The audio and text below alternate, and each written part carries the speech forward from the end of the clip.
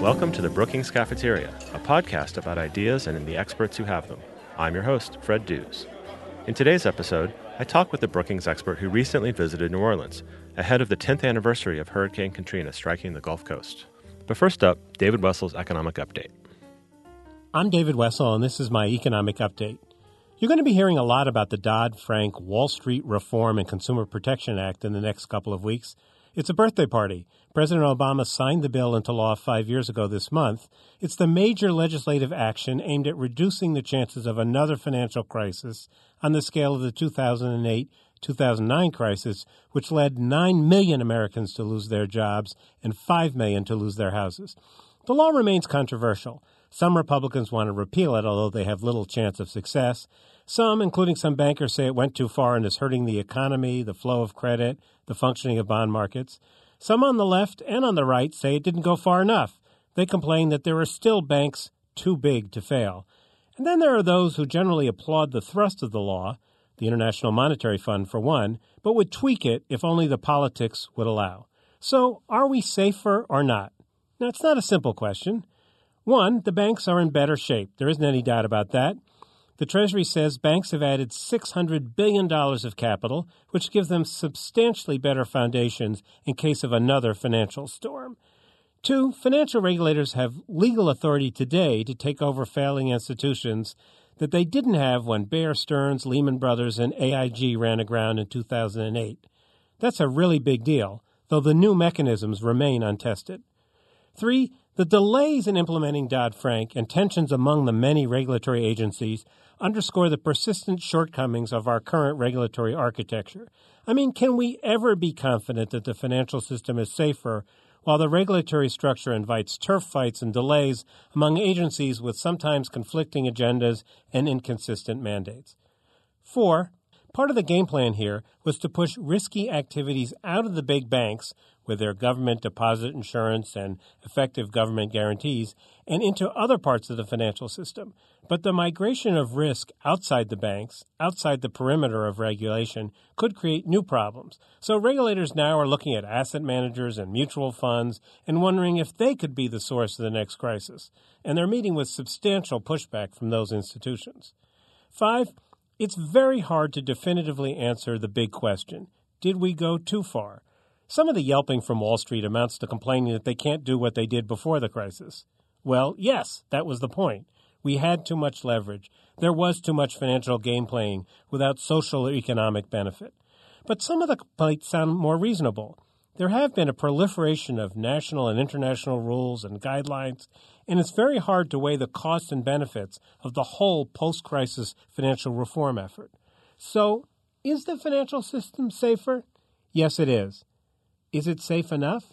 Have we gone too far? Maybe we'll be able to answer those questions on the 10th anniversary of Dodd-Frank. I'm David Wessel, and this is my Economic Update. My guest today is Amy Liu, a senior fellow and co-director of the Metropolitan Policy Program here at Brookings. Her policy studies include economic competitiveness, metropolitan growth and development, governance reforms, urban reinvestment, and social equity. Through her work directly with metropolitan, regional, state, and national leaders, she helps address the most pressing challenges and opportunities facing our communities. Amy, welcome to the show. Glad to be here. I'm very excited to announce that this is the 50th episode of the Brookings Cafeteria podcast, so I'm extra delighted that you're my guest here. Well, congratulations, Fred. Thank you. Let's talk about the greater New Orleans area. On August 29th, 2005, nearly 10 years ago, Hurricane Katrina made landfall in southeastern Louisiana, just south of New Orleans. Over 1,800 people died. More than 1 million people were displaced to neighboring states. And the economic cost was estimated to exceed $100 billion, the costliest disaster in U.S. history. Soon thereafter, in subsequent years, you became one of, I would say, the country's leading experts on post-recovery New Orleans and the greater New Orleans region. Can you talk about how and why you became so involved in this particular issue? Well, first of all, being at the Brookings Metro program, it was really obvious to all of us in the program that when this disaster struck, one of the most important, special, major urban centers in the United States, that we had to respond. And we did it in a way that I think was really unique to Metro, which is we wanted to make sure that as all this national and federal and philanthropic attention got put on the city and the Gulf region, that we used our data to inform investments and policies to make sure that New Orleans recovered from the disaster stronger than it was before. And that's why we created what was originally the Katrina Index. That became the New Orleans Index. We did that in partnership with the Greater New Orleans Data Center, which is called the Data Center today. And that partnership between Brookings and the local leadership still stands true today. And I'm really proud of the work, but I'm even more proud of the people and the community and the organizations in New Orleans. Do you recall the first time you visited New Orleans after this disaster struck? I've been to New Orleans so many times, I don't know if I can recall my first visit. But I have to say that I went down, I think one of my first visits was when a group of scholars from Brookings, a small group of us went down, and we were invited by the Louisiana Recovery Authority, which the governor had impaneled right away to organize the state-federal coordinated response to rebuilding this community. And so as part of that trip, we got a tour of the damaged areas from the lower Ninth Ward to Gentilly to see the broken levees, to see the devastation. And I still have photos from that trip, and they're quite stunning. Right. It must have been hard to see that. Around the time of the 5th anniversary in 2010, and this was after two additional disasters that you flagged, the Gulf oil spill and the recession. After those affected New Orleans, you wrote that, quote, "The city of New Orleans and its region stand out as a bold experiment in rebirth and reinvention." Now, you've just returned from a trip to New Orleans. How would you update that statement today? I think that New Orleans is still in the middle of a major urban experiment.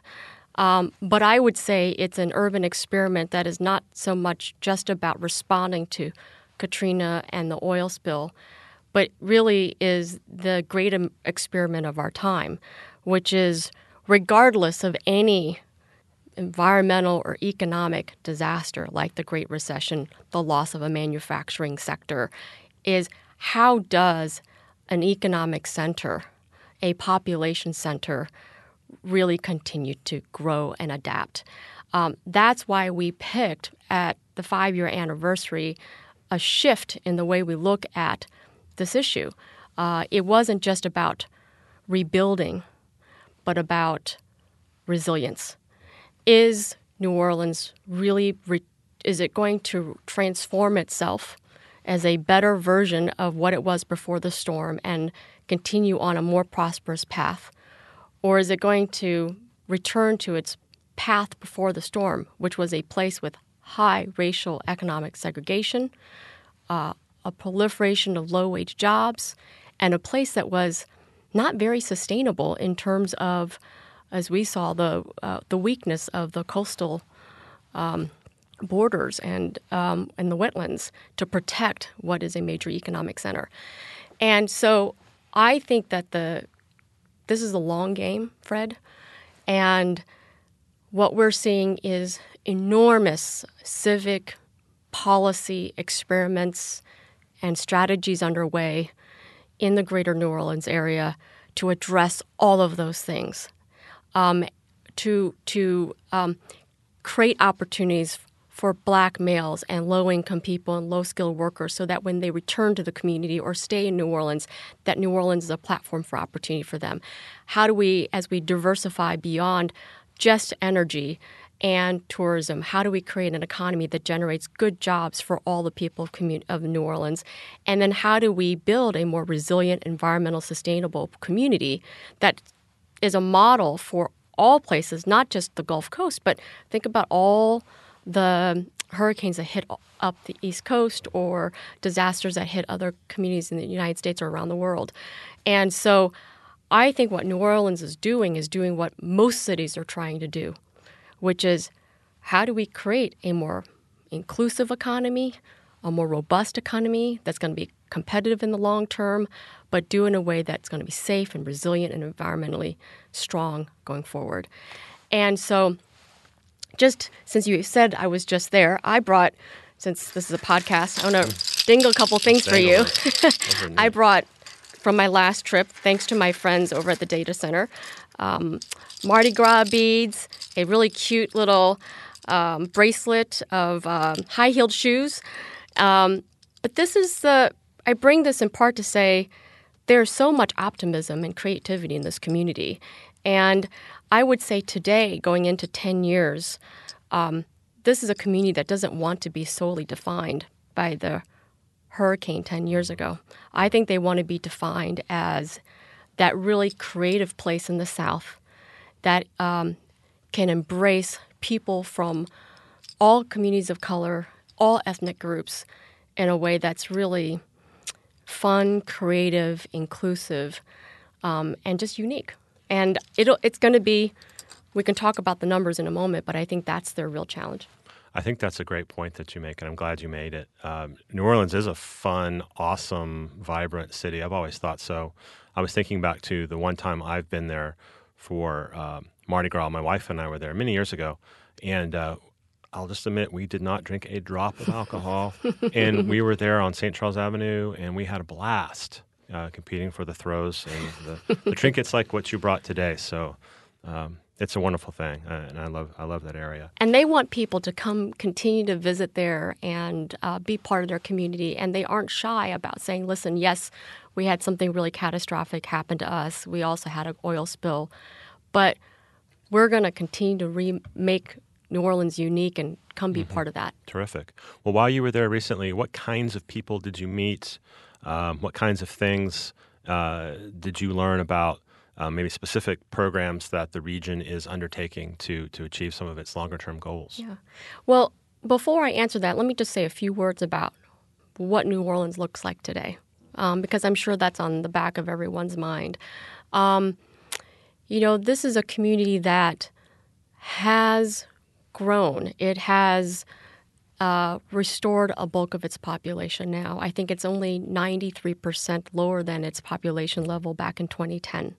Back in 2000.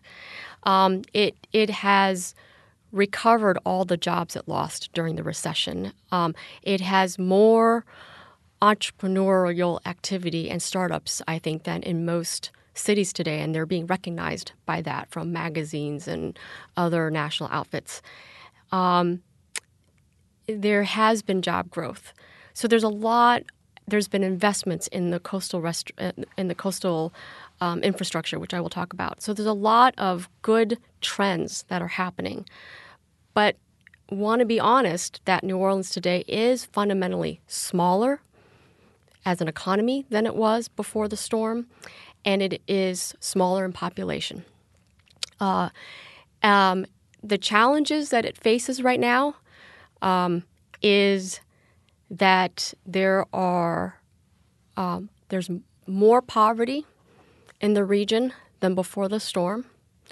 Most of that is because there's more poor people in the suburbs, less in the city, and because the population has shrunk, actually the share has increased. So there's more poverty in the region than before the storm. And that tracks with a lot of the research that your colleagues in Metro have done about the geography of suburban poverty. Yes, and that is a trend that is not just unique to New Orleans, thank you for saying that, but is consistent with what they're seeing around the country. And they have had job growth, but what we're seeing is most of the job growth has occurred in the low-wage sector, hospitality, and so on. And a lot of the job losses have been in the higher-paying, more secure jobs. And so we really have we're at a point now where we have to really think hard about how to continue to drive the right kind of growth that makes New Orleans a platform for opportunity and income growth for all its citizens.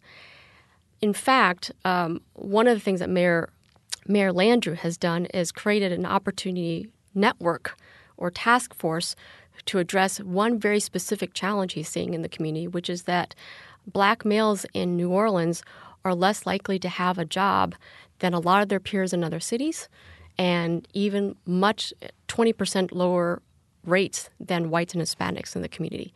So that's sort of a symbol of the challenge they have today. But that is the reason why Metro Brookings was in New Orleans at the 10-year anniversary, is to help them come up with continue to experiment with solutions around inclusive growth so that New Orleans continues to emerge from multiple disasters from a position as a stronger place. So what are we doing in the community? First, we are, as part of the 10th anniversary, Brookings will be releasing an analysis in the next month or two that will show the city where the good jobs are for workers of color and workers who do not have a college degree. I think this is really important because I think there's a sense that we don't always have to put low-skilled, low-wage workers or low-skilled workers into low-wage jobs. So we are trying to find an affirmative place to show that there are good-paying jobs with benefits that hire workers of color or workers with maybe just a high school diploma and or less than a 4-year degree. And there's real strategies for how to connect people to those good jobs. Like in the healthcare sector, for example. I think there was other research that y'all did about sub-baccalaureate types of careers. Yeah, I think that you'll find them in manufacturing. We found them in the trade and logistics sector, which still remains robust. We did find them in the hospitality sector, as you mentioned. And we also found them in sales. And when you think about how every office, whether you're a service firm or a production firm, you need an administrative assistant, you need an office assistant, you need a clerk. And those actually pay well, and there's real career opportunities in those. And so I think we're seeing a mix of production services jobs that I think are really good opportunities for the workers in that community. The other thing I would say, Fred, is that 10 years out, I think New Orleans continues to be full of civic energy. I think that's been part of its strength. It is not a city that has a lot of resources. So this is a mayor and a group of leaders that have done a really good job of taking advantage or partnering with federal government and philanthropic leaders from all over the country to really undertake bold reforms in New Orleans. You still see charter schools they have the largest charter school experiment going on in the country. Right. Every single school is a charter. There are still kinks in the system there, but I think that is a great place to start and something to look at. And it ranks number one in the Brown Center's Choice and Competition Index of all school districts in the country. And the New Orleans Recovery District is the number one for choice and competition. Oh, that's great. I didn't even know that. There is real energy around coastal restoration right now. It's not, I think we have all heard in bits and pieces that the proceeds from the BP spill are being put towards coastal restoration. So $2 billion of investments from the BP litigation is going to be coming into investing in wetlands and other restoration activities along the coast.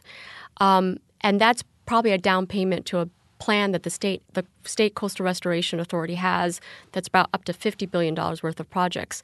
Those are going to create jobs. Those are going to create real opportunities. And there's enormous energy right now, no pun intended, around the energy sector, but to focus on this water cluster, that how do we train workers for jobs related to the water, and particularly around protecting the natural resources and barriers to ensure that we protect this important community and economy. What about inside New Orleans itself? What about the equity of the recovery and forward-looking plans inside the city, say between the Ninth Ward and the more touristy areas? And we saw the Ninth Ward, a lot of devastation happened there especially. Yeah, I think that like we just all witnessed in Baltimore, New Orleans has the same challenges as those other cities, which is where the downtown, which was not actually impacted at all very much by Hurricane Katrina still stands strong.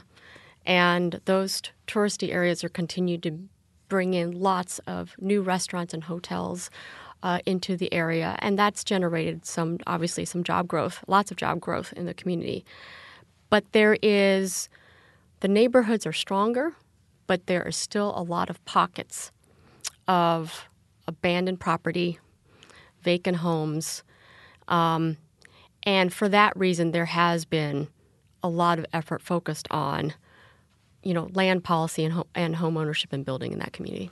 Do you feel like the coordination amongst these different levels of government and NGOs and private organizations is overall going well? Is everyone kind of committed to the same kind of future? In the course of the 10 years, at least related to Katrina, strong federal, local coordination around criminal justice reform, which was a major partnership with DOJ and that community, in rebuilding the healthcare system, which got destroyed after the storm, and HHS worked very closely now in helping to implement one of the most creative community clinics networks there.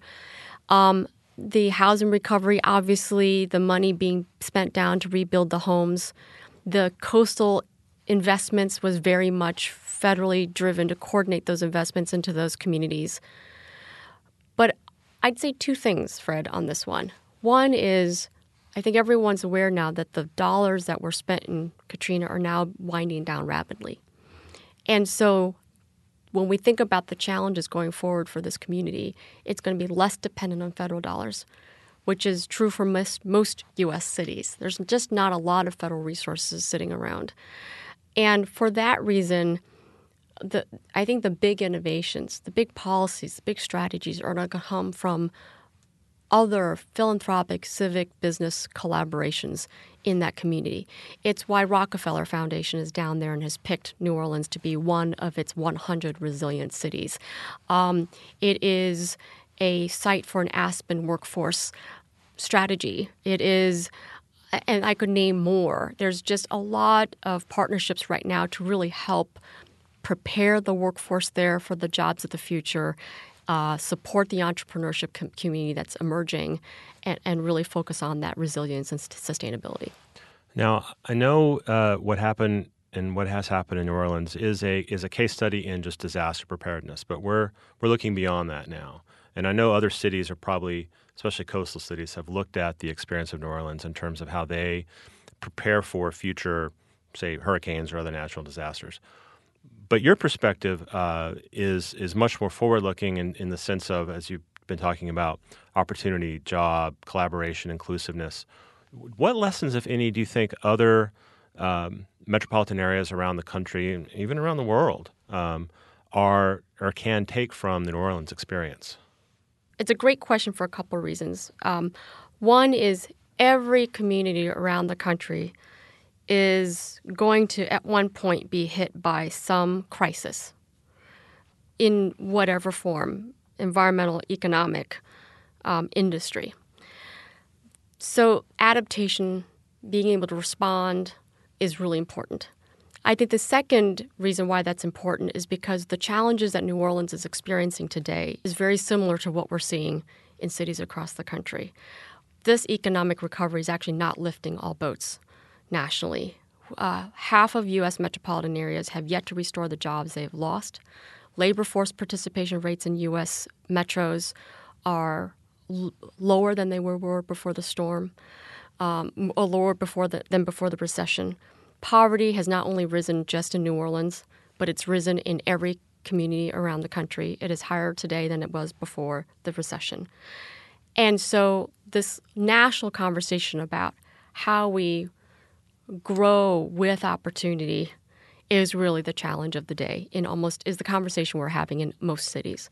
So I think that what people can learn from New Orleans is that even though New Orleans benefited from an influx of government resources, it was really the residents and nonprofits in the community that really shaped those investments in a way that led to these reforms.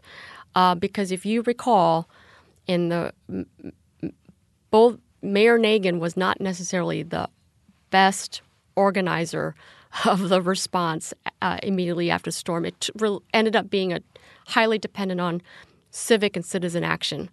And I think that some of the positive changes we're seeing is a result of not government action, but local ability to work together to get things done. And that's what it ultimately comes down to, is that creativity, that cohesion, that collaboration that creates resilience in many places. I'm going to pick up this Mardi Gras throw here and just shake it one more time before I ask you as we're closing here. And I want to describe it real quick. It's tiny blue high-heeled slippers in a bracelet. And it sounds to me that despite all of the continuing issues in this urban area that it shares with plenty of other urban areas around the country, it sounds to me like you are hopeful, ultimately, about the future of New Orleans and the direction it's going. Would you say that's true? I am hopeful. And I'm hopeful, one, because the data center, our partner in New Orleans, has more capacity today than it did 10 years ago. And with that capacity, they have put out so much analysis to inform decision-making. So when I go into New Orleans now, everyone is informed. From the political class to the nonprofits to the philanthropic community, everyone is aware of how New Orleans is doing. And there almost is a shared narrative about the community. That sense of unity is really important so you can harness everyone's energies towards problems or challenges. So I feel that this city is very aware of itself. It is working closer together than it had been before the storm. There are so many innovations, initiatives underway. You know, my hope is that all those things will be channeled in a positive way so that we can start to see some numbers really change in their favor over time.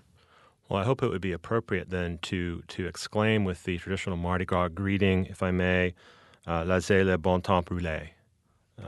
Amy, thank you very much for joining me today. And again, I'm excited that you're the guest on this 50th episode of the Brookings Cafeteria podcast. And thanks for making New Orleans also part of your story. I'm glad to. You can learn more about Amy Liu and her research on our website, brookings.edu/metro. And in the coming weeks, look for Metro's report on the greater New Orleans region. My thanks to my producer, Zach Colzer, our artist, Jessica Pavone, and our online support team of Rebecca Visor and Eric Abalahin. Also thanks to Thomas Young and Terrence Woodbury for helping me put this interview together. You can subscribe to the Brookings Cafeteria on iTunes, listen on Stitcher, and send feedback email to bcp@brookings.edu.